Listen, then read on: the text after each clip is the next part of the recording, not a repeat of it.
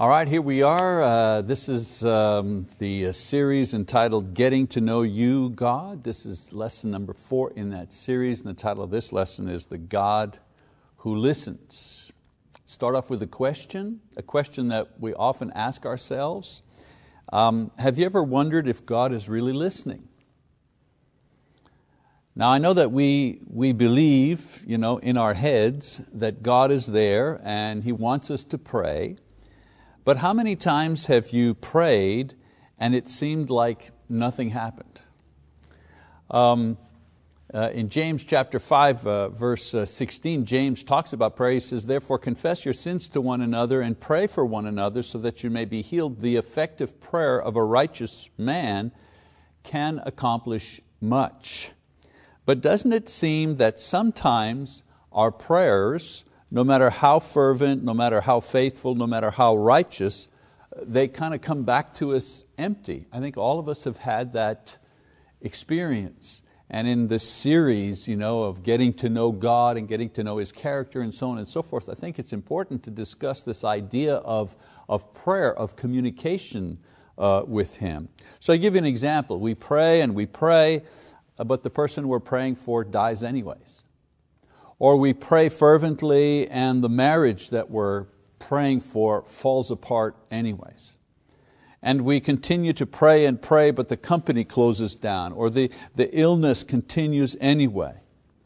And we pray and we ask God fervently for help, and the direction that you're asking for in your life just doesn't come, and you go ahead and make a decision and make a mistake anyways. We've all had that kind of experience in our prayer life. Is God really listening to us? So when these things happen, it becomes easy to doubt one of God's most wonderful qualities, the fact that He's listening and has mercy towards us, because it seems there's no answer to our prayers.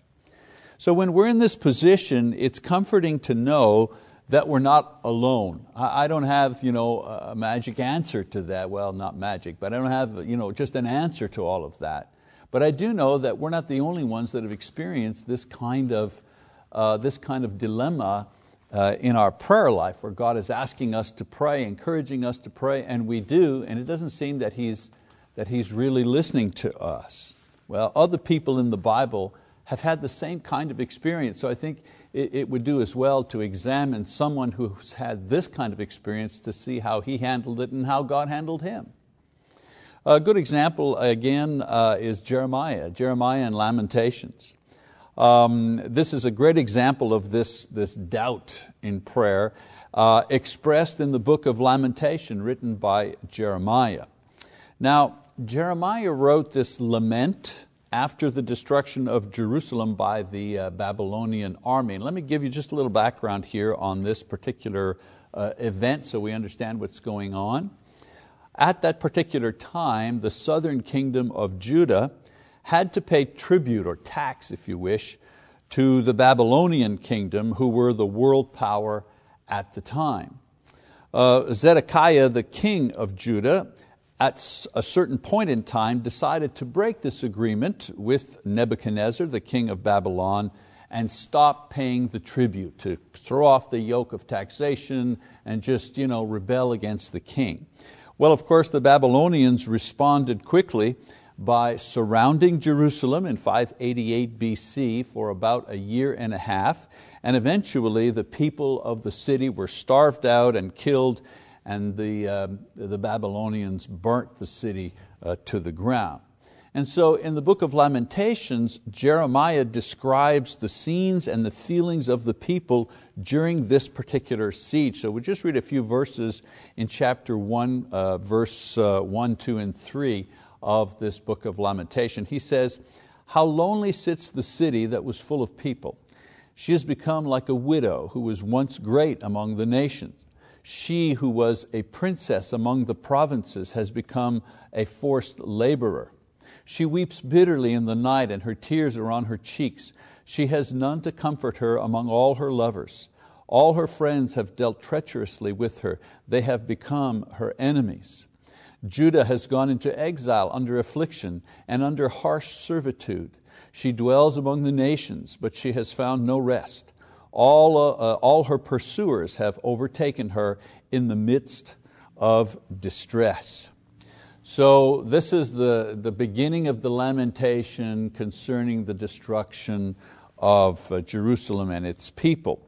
Then in chapter 2 of Lamentation, Jeremiah describes God as the one who is actually doing this to Jerusalem. And he uses this method simply because he understands that God is allowing the Babylonians to do it. And the point he's making here is he has prayed and prayed and prayed that this not happen to the city, to the nation, and yet it has happened anyway. So let's see what he says in chapter 2, verse 1. He says, how the Lord has covered the daughter of Zion with a cloud of His anger, in His anger.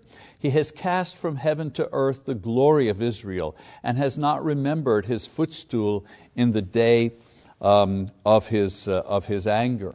And so here he's attributing to God the end result of this. God has permitted this terrible thing to happen.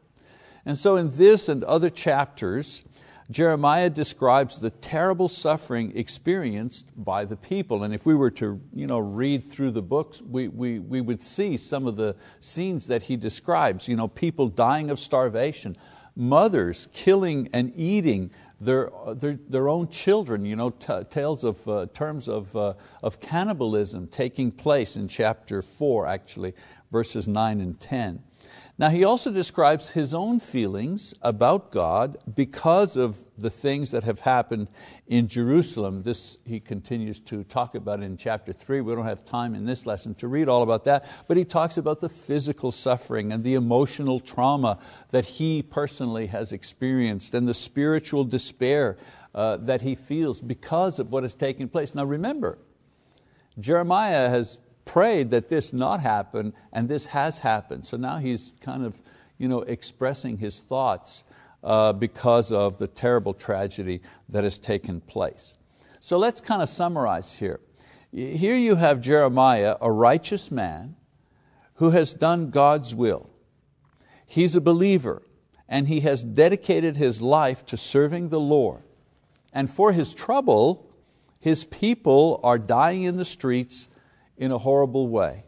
His nation is taken over by ungodly people and ultimately destroyed. His church, or the temple, is desecrated, and his own body and emotions are put through intense suffering. And this is a person of faith. This is a person of constant prayer. All of this is happening to him. And all of this, as I said, taking place contrary to the prayers that he makes. Now, in the middle of his crisis, Jeremiah rises up and he expresses his continuous belief that despite the pit of suffering that he is in at the moment, his God is actually a God of mercy and love. And so we read about that in chapter 3, and I think you'll find the verses familiar. He says the following, "This I recall to my mind, therefore I have hope. The Lord's loving kindness indeed never cease, for His compassions never fail. They are new every morning. Great is your faithfulness. The Lord is my portion, says my soul. Therefore I have hope in Him." Doesn't that sound like that familiar hymn that we sing? I will have hope in Him. Well, this is taken, or that hymn is taken from Lamentations in chapter 3.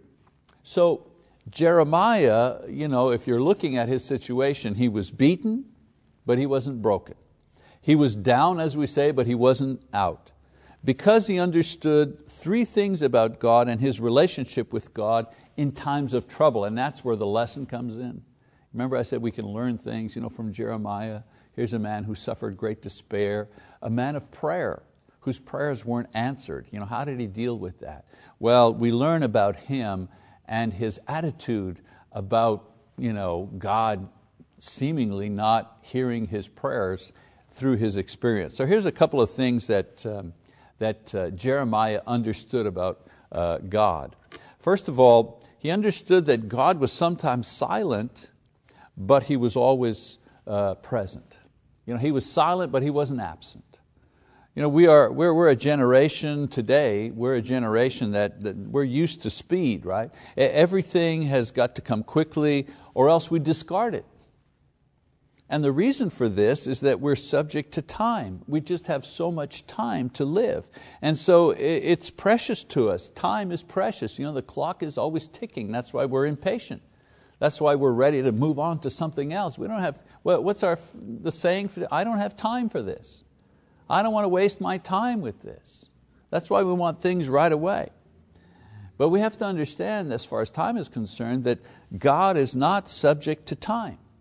He moves and accomplishes His will with perfect timing, but He is not distracted or pressured by time like we are. For us, everything we do has a time element to it. We either have to move quickly or slow down, or we may be late or early. With God, He's never late, He's never early, He's not subject to time.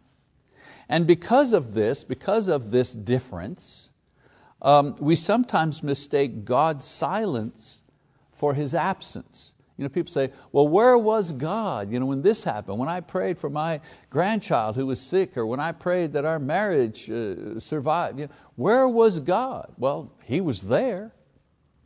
His lack of action in our care is not necessarily mean a lack of love for us.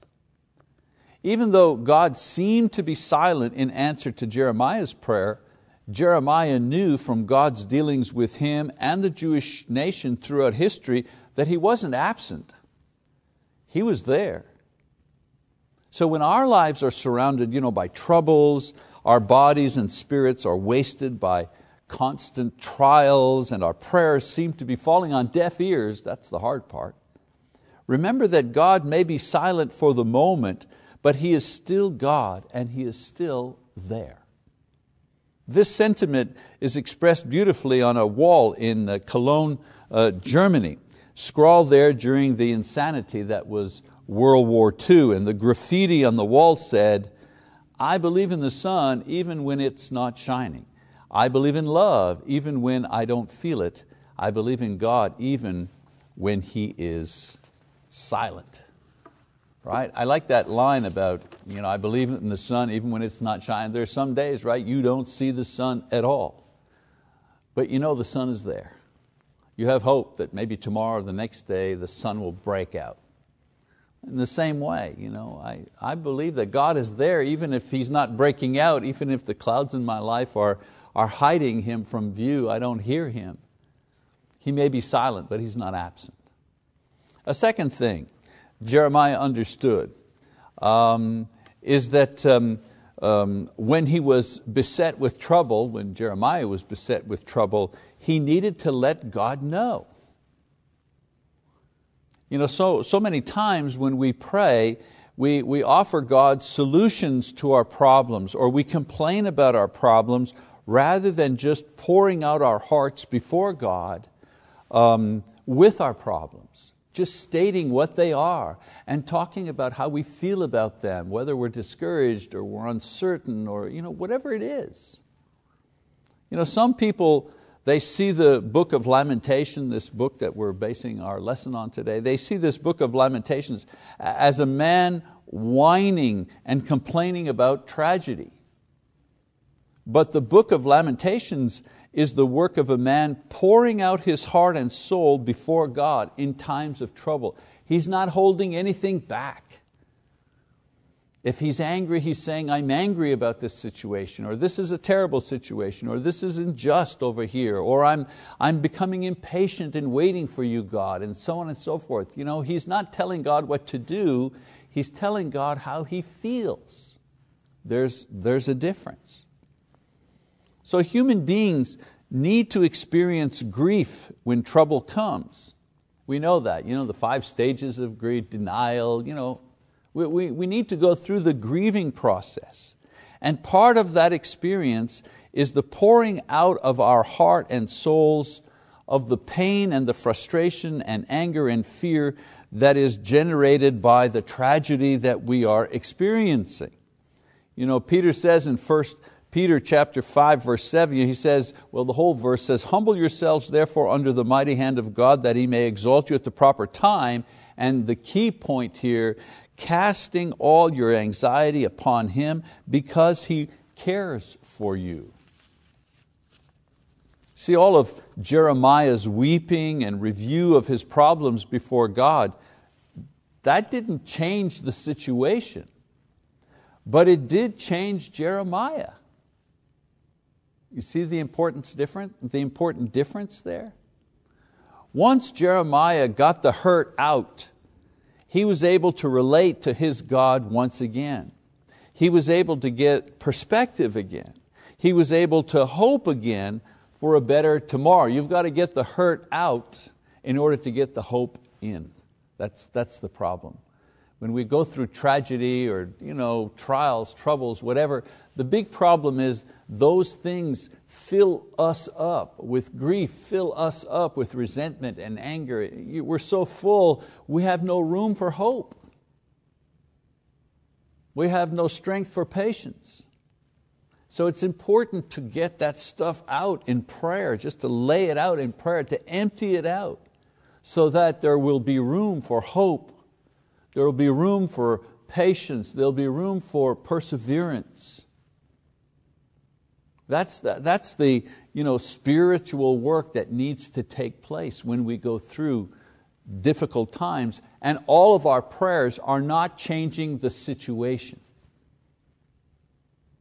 Because it might just be that God is not interested in changing the situation, He's interested in changing you. So when we hurt, we need to let God know. As I said, part of the healing comes from the action of emptying ourselves of the details and feelings associated with our problem and pouring them forth before God, who loves us and who will have mercy on us. All right, another thing Jeremiah understood was that God had a purpose. This is so important, this idea of understanding and accepting that God has a purpose. The people of Judah were being, at the time, when this attack took place, the people of Judah were being polluted by idols and corruption. And they were drifting away from God because of these things. This drifting away was jeopardizing God's overall plan of bringing the Messiah to the world through these Jewish people. If they continued in their idolatry and sinfulness, they would abandon the word of God. They would ultimately abandon the temple worship that was so necessary to give meaning to the work of the Savior when He would come. And this was jeopardizing the plan of God to save us, and them of course. And so the destruction of the Jewish people and the exile that they suffered, they were sent to Babylon, they were carried off to Babylon for 70 years. This terrible thing, seen in perspective, accomplished several very important things in God's plan. First of all, it preserved a small group of Jews who remained faithful and were purified through their trials in exile.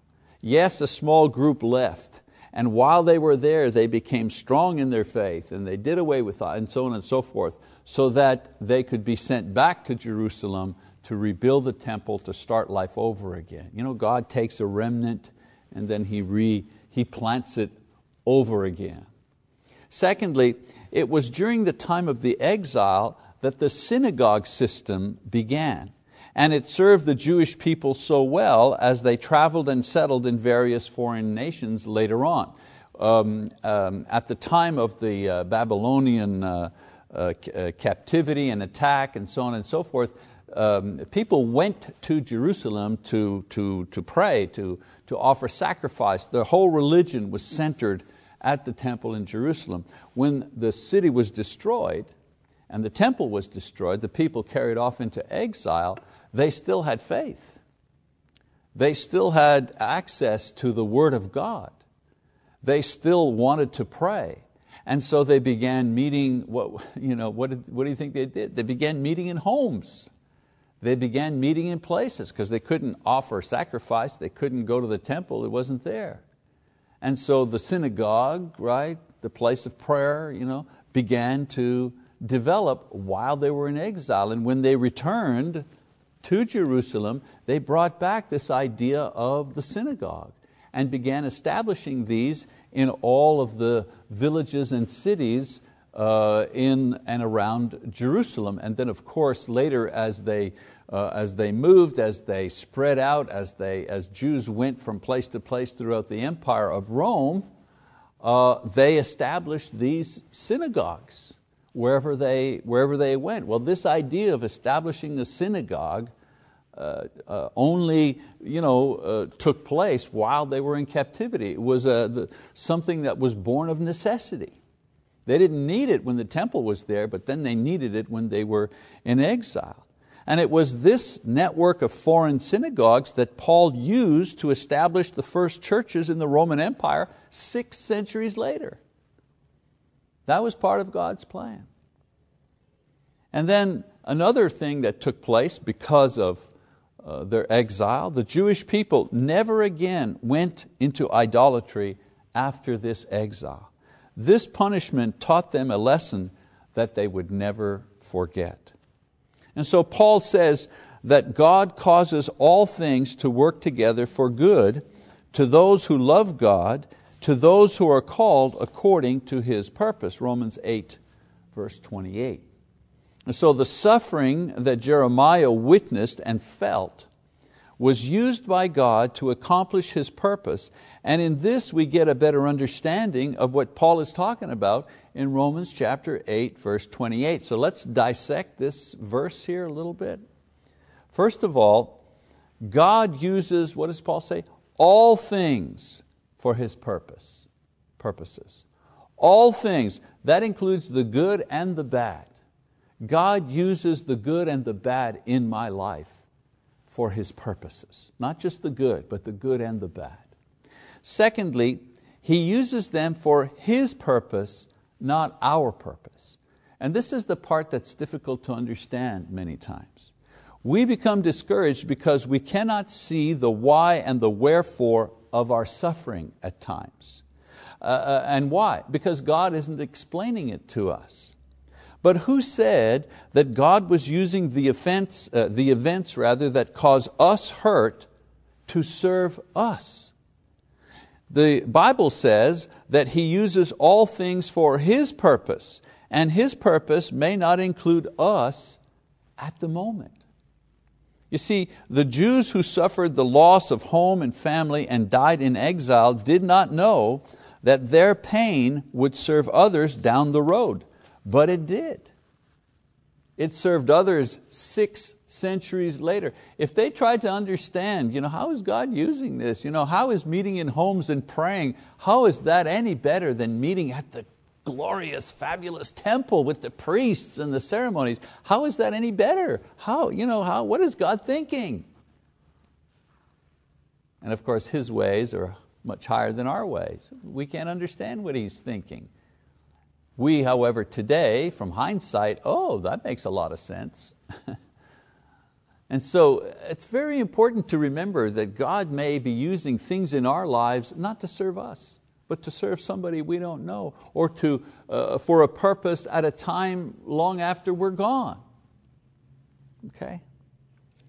All right, so all things are used for His purpose, right? And in His good time. We want His purpose to serve us, and we want it to serve us right away so we can connect the dots. But God uses something in one century to serve the good of another in another century, or another place, or another language. Walking by faith requires us to endure the trials in our lives even when we don't see how and for whom God will use these things. What does the writer say in Psalm 56 verse 8? That's there on the screen. Thou hast taken account of my wanderings, put my tears in a bottle. Are they not in thy book?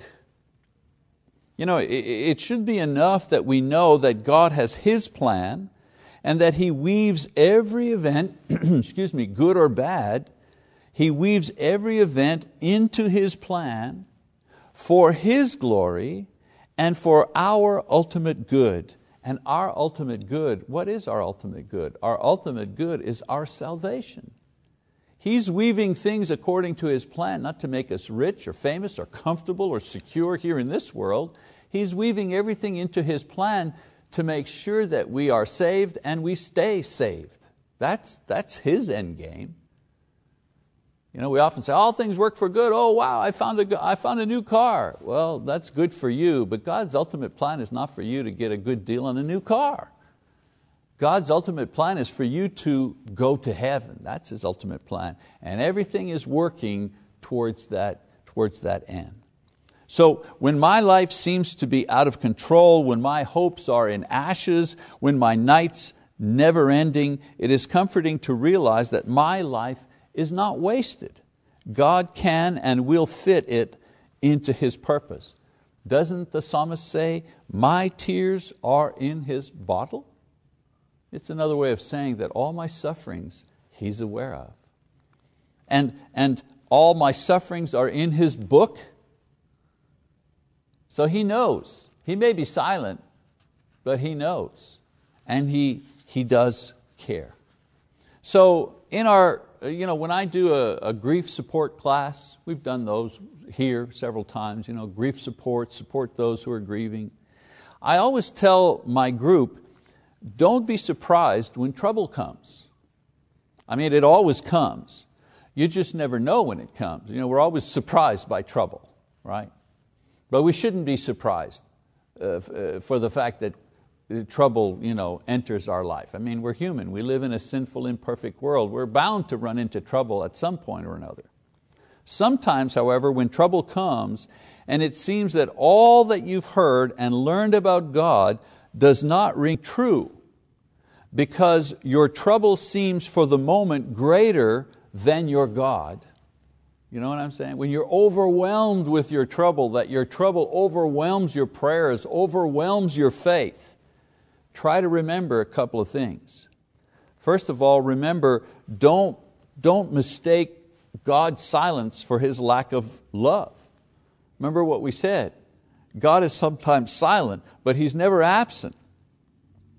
So we shouldn't mistake His silence for lack of love or concern or His ability to act. Number two, when we're overwhelmed, remember, you need to unburden your heart before God if you are to heal. It's part of the healing process. All right?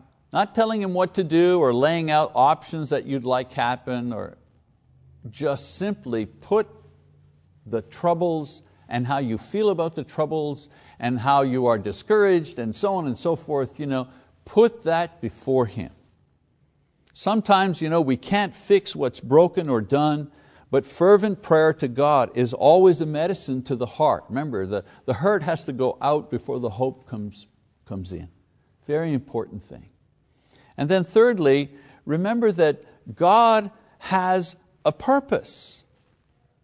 Now, it's not so much that God has a purpose for your life, but that God has an overall purpose and your life will fit into His purpose if you offer it to Him in faith. A lot of times we're saying to God, what's your plan for my life? Instead of saying, what's your plan for my life?